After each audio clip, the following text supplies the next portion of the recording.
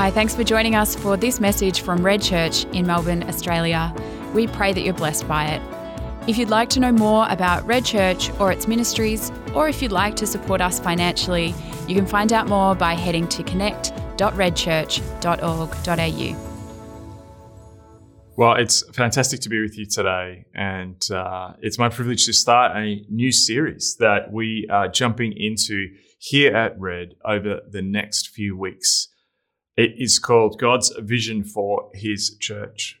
My name's Mark, if I haven't met you, and we're going to begin by opening the scriptures at Acts, the book of Acts, chapter 2, verses 36 to 47. And as you're turning to that, perhaps in your Bibles, as you're watching at home, I just wanted to lay out what we're talking about today. That is the idea that the church is a people called by God to be His children in the world. So the passage we're about to read occurs just after the Holy Spirit has fallen upon the disciples and the community gathered around them. And it's a transformational moment. Jesus told the disciples not to leave Jerusalem until power fell upon them. And we've had the moment where that power came. The Comforter, the Counselor, the Holy Spirit, who Jesus said He had to go so that the Holy Spirit could come. That has happened. And we're seeing this group of disciples becoming apostles, sent ones. And we're seeing really the church beginning to form here. After the Holy Spirit falls, people sort of tumble into the streets. And this crowd who has come to Jerusalem for this religious pilgrimage and one of the high holidays sees this occurrence of these people falling into the streets, speaking in tongues. They presume that they must be drunk. And Peter, who in the Gospels often is this character who gets it wrong, he's sometimes a bit pig-headed.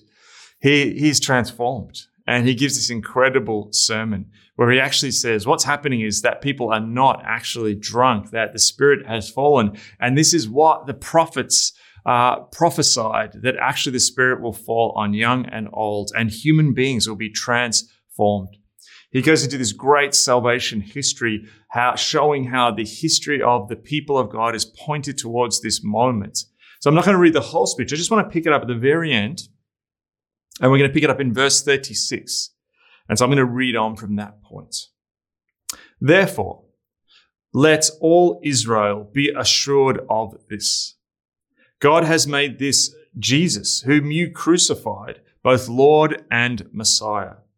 When the people heard this, they were cut to the heart and said to Peter and the other apostles, "Brothers, what shall we do?"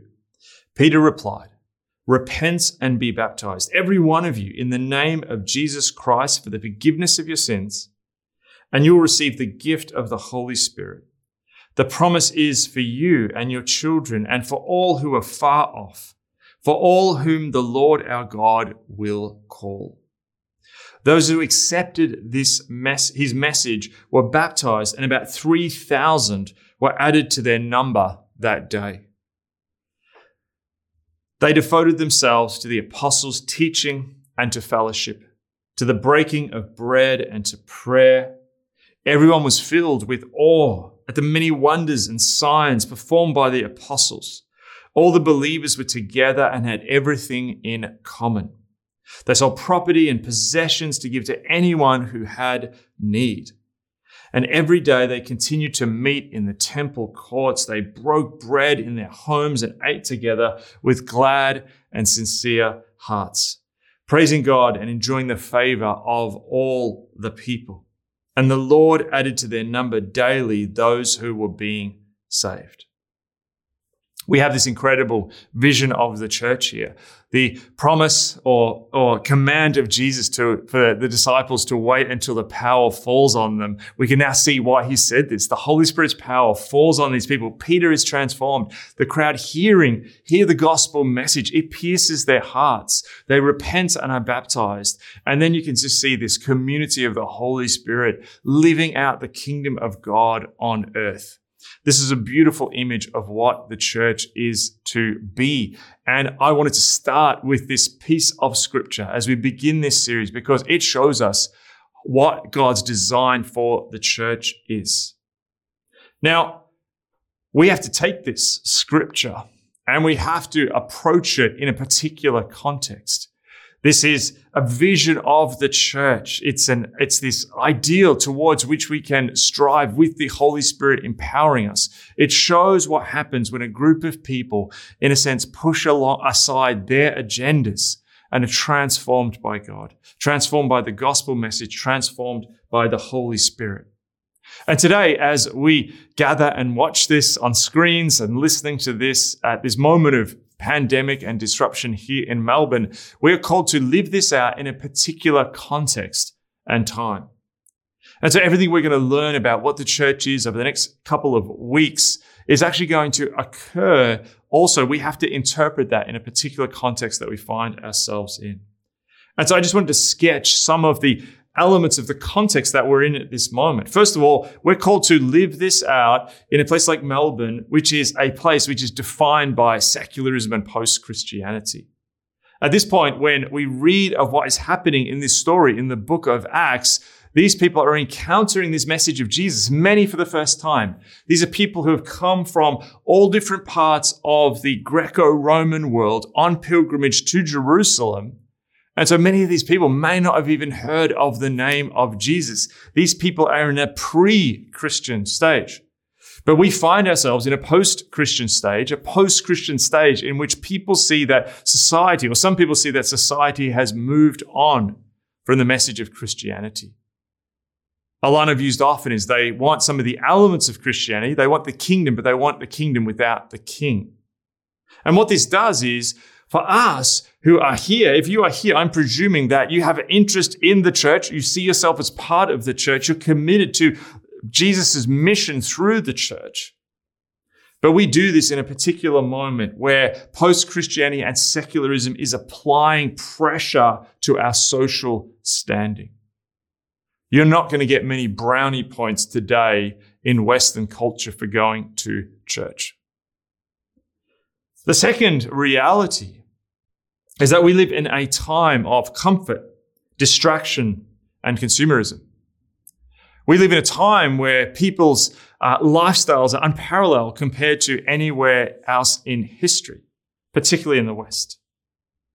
And so what has happened, the church has been in this really interesting tussle over the last few decades and couple of generations where there has been this great momentous push to reshape the church, how she operates, her teachings according to the great ideology of our day, individualism. And so this has, in some ways, shaped the church in distortions, where we've made church about satiating the needs, the felt needs of people who come to church, of taking those gospel truths about us joining the church and being transformed by the gospel and the Holy Spirit. And some of that we've massaged and managed in ways where it begins to no longer actually look like the gospel. Instead, it begins to look like the culture.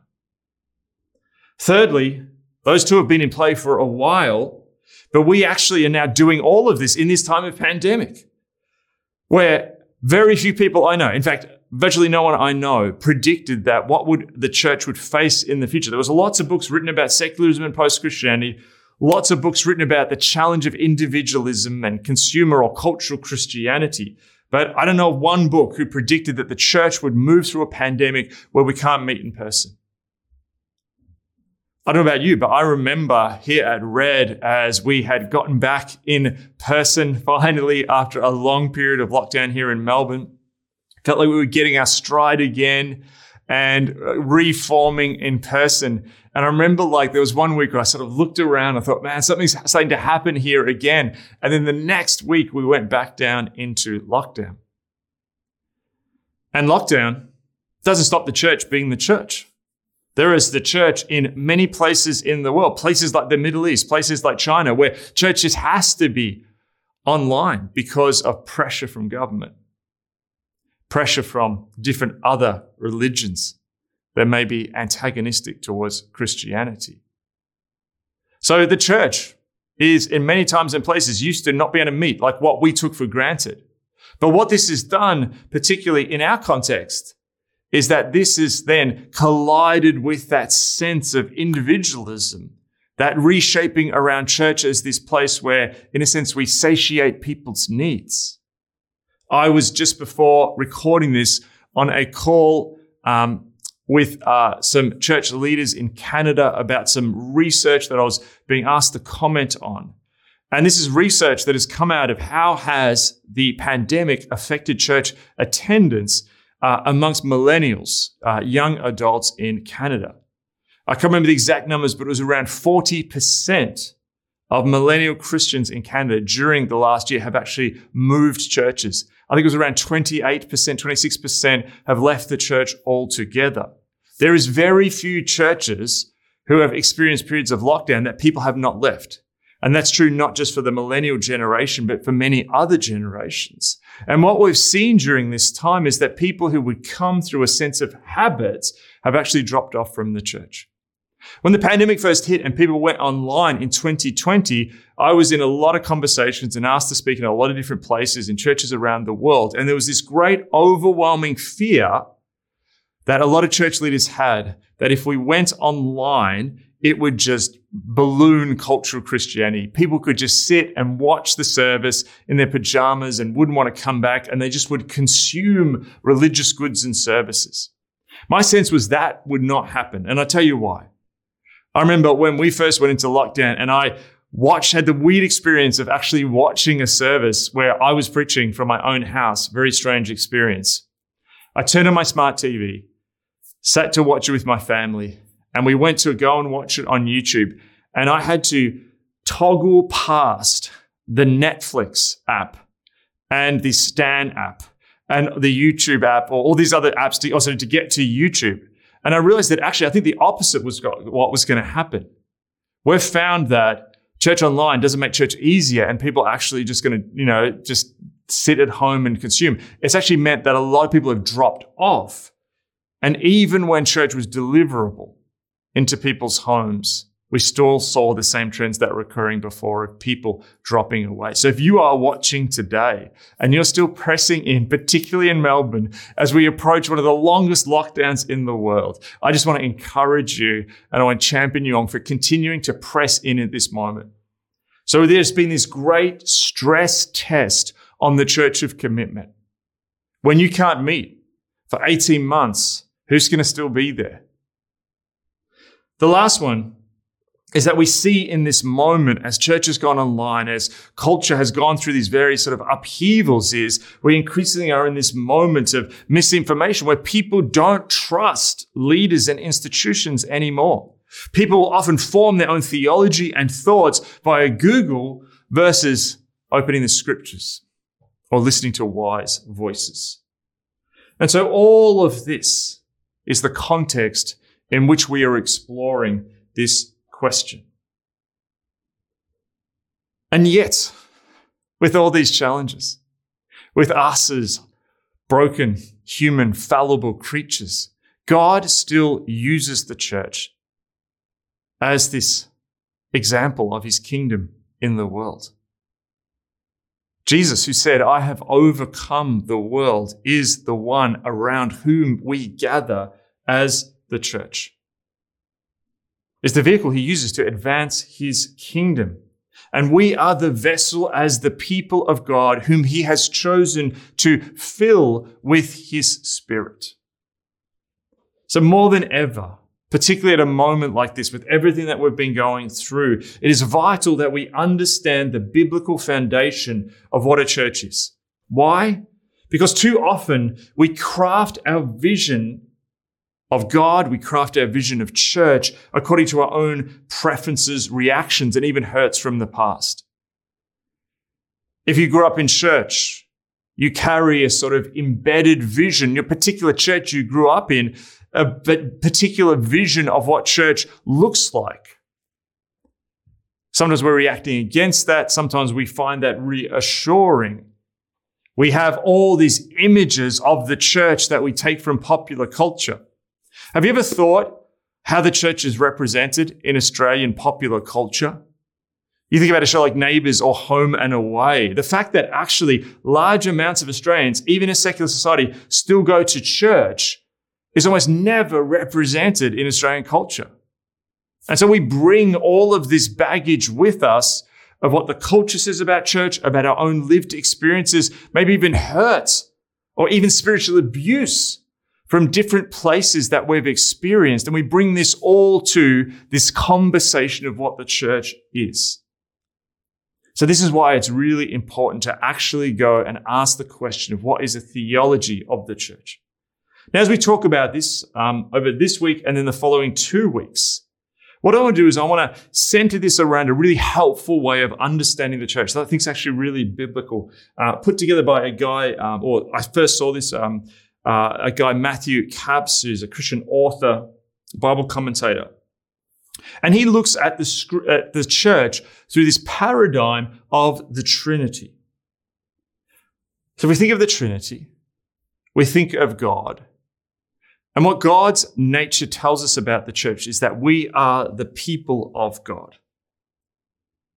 We also, in the Trinity, have Jesus. And we have this language and imagery that we see in the scriptures that what the church is the body of Jesus in the world. Where Jesus has ascended to the right hand of the Father, but we're now called to incarnate and put flesh on the way of heaven in the world. And then we see in the passage that we began with today, the way that the church is shaped by the Holy Spirit. And so we're also called to be the temple of the Holy Spirit. So we're called to be the people of God. We're called to be the body of Jesus, and we're called to be the temple of the Holy Spirit. And so what I want to talk about today is our calling as the people of God. As the people of God, as the church, we are called to a new identity in God. God chooses his plan of redemption and salvation in the world by calling a particular people at a particular time. So the first thing to know as part of the church, you are called out to be the people of God. We see this in Genesis chapter 12, verses 1 to 2, where this particular man, Abraham, at the time known as Abram, is called out of everything he knows. Let's read that verse. In Genesis 12, verses 1 to 2, it says this: "The Lord had said to Abram, 'Go from your country, your people, and your father's household to the land I will show you.'" And this is really key to understand. We have many sources of identity, particularly in the ancient world at this time. You were known by the people you came from, who you were related to, the land that you actually lived upon. And God is saying, leave those things. Now, he's not saying completely destroy your past or erase it all, but he's actually saying that in the world, part of his mission to bring redemption is to do that through a particular people into which he's calling them to a new identity. I'll read on. "I will make you into a great nation and I will bless you." So first of all, we know that he's calling them out into a new identity. Second, these people are separated from everyone else in order to serve everyone else. This sounds a little bit counterintuitive, but the people of God are called to God, not just to hang out over here and be a holy huddle. They're actually called to God. They're separated to serve. So the church is called out. It's different to the rest of the world, but it's called out for a purpose. It is separated to serve the world. To read on from Genesis 12, chapters 2 and 3, it says, "I will make your name great."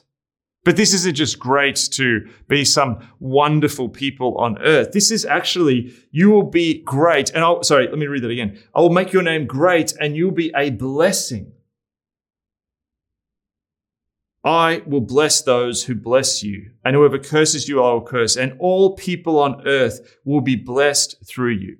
God creates a people in the Old Testament. He calls out the people of God to be a blessing on earth. So this is Israel that God is calling out, the Hebrew people, and we see this idea that God has to create a people of God who are separate and also called to be a blessing.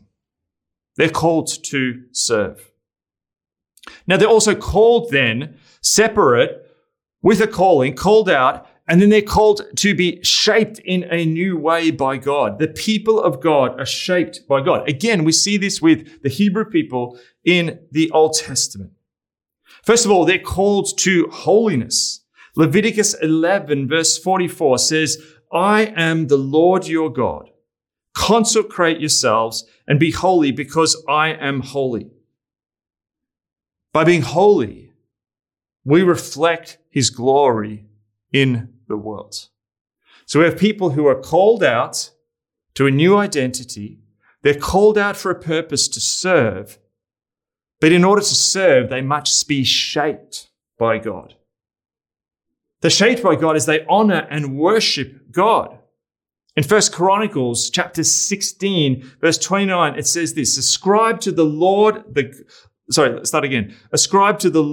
glory due to his name, bringing an offering and come before him. Worship the Lord in the splendor of his holiness. The people of God are called out to worship and honor God. The problem with the world, the fall happens when people choose to try and create their own project of making ourselves the glorious ones. They fall to the temptation of the snake to become like gods. The people of God in the Old Testament are called out to actually then re-engage in the correct order of how God set out creation, in which we are called to give honor and glory and worship to God. Sometimes the church goes wrong when actually we chase glory ourselves. The church, when the church is being the church, is not about creating superstars or superstar churches or superstar followers. It's actually creating people who point the glory back to God. That's the essence of worship. Yes, worship is singing, but worship is ultimately, as Romans tells us, offering our whole lives as a living sacrifice. We're also called to be shaped by God through being shaped by his word. Joshua 1:8 says this, Be strong and very courageous. Be careful to obey all the law my servant Moses gave you. Do not turn from it to the left or to the right, that you may be successful wherever you go. Keep this book of the law, the Torah, the instructions, always on your lips. Meditate on it day and night, so that you may be careful to do everything written in it. Then you'll be prosperous and successful. Now, this is really key. As we said, the people of God are called out, but you're always called out into a context. And every cultural context that the people of God have always found themselves in, way back from ancient Babylon to 21st century Melbourne, you will find other gospels, other worldviews, other stories which claim dominance and superiority to the Christian story. The church will always find itself surrounded by pressures where people are asking you to adopt another scripture which is seen as transcendent and superior to the word of God. So what's key is God gives us his revelation. He gives us his word to help us to continue to be shaped like him, to become like him, so that we can serve the world. So central to what it is to be the people of God is to be shaped by his word, and not just to read it, not just to know as an intellectual exercise. What we see here in the book of Joshua is this meditating on it, this always being on our lips, day and night. That is language where someone is being reshaped by a truth. It's not just an intellectual exercise. Okay, so I want to pause at this point. We are called out to be the people of God. We are separated to serve. We're called to be holy, different to the world, not stained by sin and brokenness. We're called to reflect God's glory in the world. We're called to honor and worship God's glory, and we are shaped by his word. Now, all of this sounds incredible. But then when we look at this in the reality of our humanness, we can begin to wonder how we're going to do this. It's really interesting One of the things that we've been looking at here at Red is what is it to belong to Red? We've looked at different things like membership and so on. And one of the things that will often come up is that when you talk about what it is to belong to a church, is that people often say to you, well, hang on, what we're going to be really careful here is when we're including people in church, that we don't make the bar too high. Reading this, the bar set by God is really, really high. This is an exclusive vision in many ways. And what we see with the Hebrew people called to be the people of God in the Hebrew scriptures is they are called out with a new identity. They're called to serve. Often they don't serve others. Often they actually fall in that task. Why? Because they've been shaped not by the Torah, not by the word of God. They're shaped by the voice of the nations and the other culture around them. And often the people called to be paragons of justice, reflecting God's righteousness in the world, actually are people who embody injustice and unrighteousness in the world.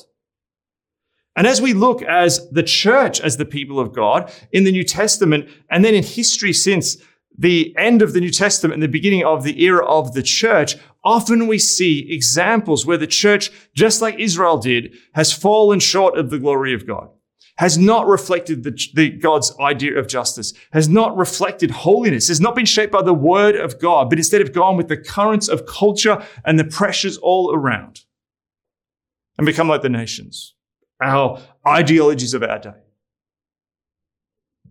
And so how do we then, as the people of God, live up to this bar? The bar is simply too high. But this is where there's good news.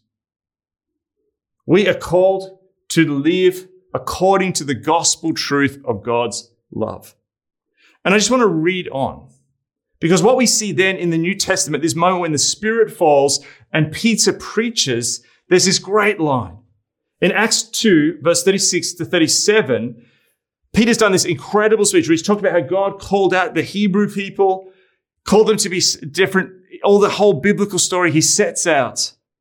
And then he says that actually, in a sense, what he's saying is we cannot do it, but Jesus can. So therefore, he says this, verse 36, therefore let all Israel be assured of this. God has made this Jesus, whom you crucified. So we've really not reached the bar here. God has sent his son, and Jesus has been crucified by humanity, who was both Lord and Messiah. And then when the people hear this, and this is the line I just want to emphasize with my metaphorical giant highlighter, they were cut to the heart. They were cut to the heart. And said to Peter and the other apostles, brothers, what shall we do? The bar's really high. But these people were cut to the heart. And what they're realizing is that the vision we see of the church in the New Testament is not a bunch of people who can live to that super high bar in their own strength, where they can reflect everything and be this just perfect vision of the people of God in their own strength. What they're realizing at that moment, the translation of cut to the heart, is they're realizing how much they've actually failed. And this is one of the paradoxes of the church that's so important for us to realize. Being part of the church is realizing that you cannot live up to this call in your own strength. Entry to the church is, in a sense, realizing that you can't do it. That actually what the church is a group of people, the people of God who are shaped by grace. Let's read on. Acts 38 to 41.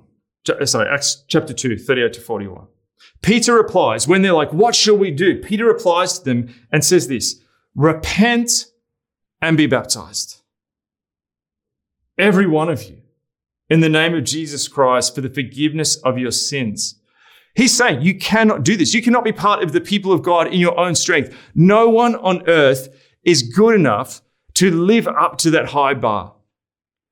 So the bar of entry to the church is actually really high, but the paradox is none of us can actually reach that bar to be part of the people of God in our own strength. We actually fall short of the glory of God. But what Peter is reminding the people here, that what he's learnt from Jesus, Peter, who himself, Jesus said, upon whom the church will be built, Peter gets the message of grace. He remembers the time that he got it wrong, even to the point when he was trying to insert his own agenda, and Jesus said to him, "Get behind me, Satan." So this is a man who has realized his own failing. And this is really key, because with church, well-intentioned people can try and make it about our own agenda, our own particularities, our own little way, our own stories from the past. And what this is saying is the church has a foundation. The people of God are a people of grace. To repent and be baptized. You can't do this in your own strength.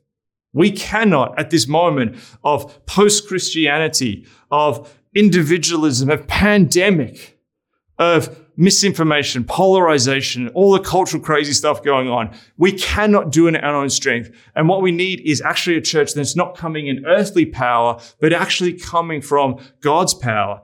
When we let that run free, because we're not trying to push our own agenda here, we realize that we're covered in grace. He says this, and you'll receive the gift of the Holy Spirit. Notice there's repent and be baptized, every one of you, in the name of Jesus Christ for the forgiveness of your sins, and then you'll receive the gift of the Holy Spirit. You get the power after you realize that you have no power. You get the Spirit after you grasped what Jesus did on the cross and bend your knee. The promise is for you and your children, and for all who are far off. This is a message which is going out. For all whom the Lord our God will call. These are the people who become part of the church. With many other words, he warned them and pleaded with them, save yourselves from this corrupt generation. Those who accepted his message were baptized, and about 3,000 were added to the number that day. The way into the church is not over a high bar, but with a bended knee.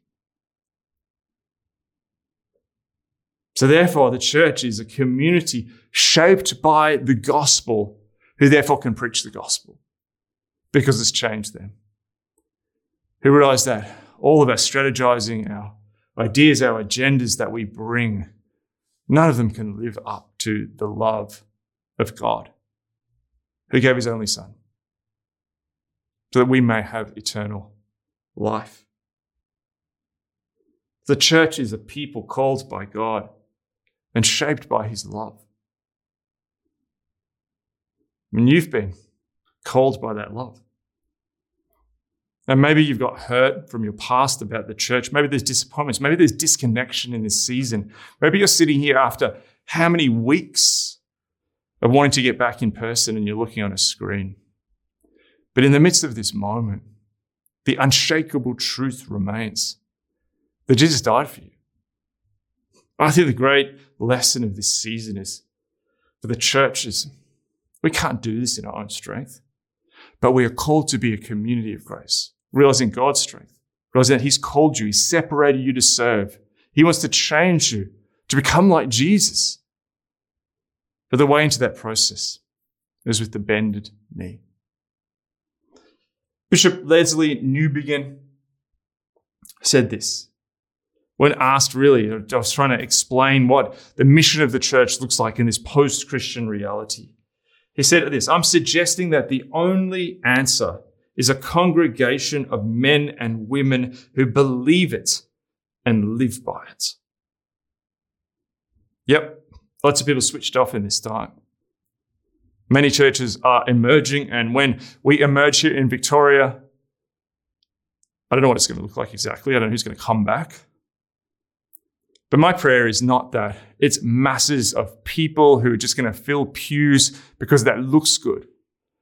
I think the prayer of the people of God is this moment, that the future of the church, with all the challenges that faces, is actually a group of people who believe it and live by it because they know that the way in is not over, but with a bended knee, who are shaped by grace, called by God, separated to serve. You have been called.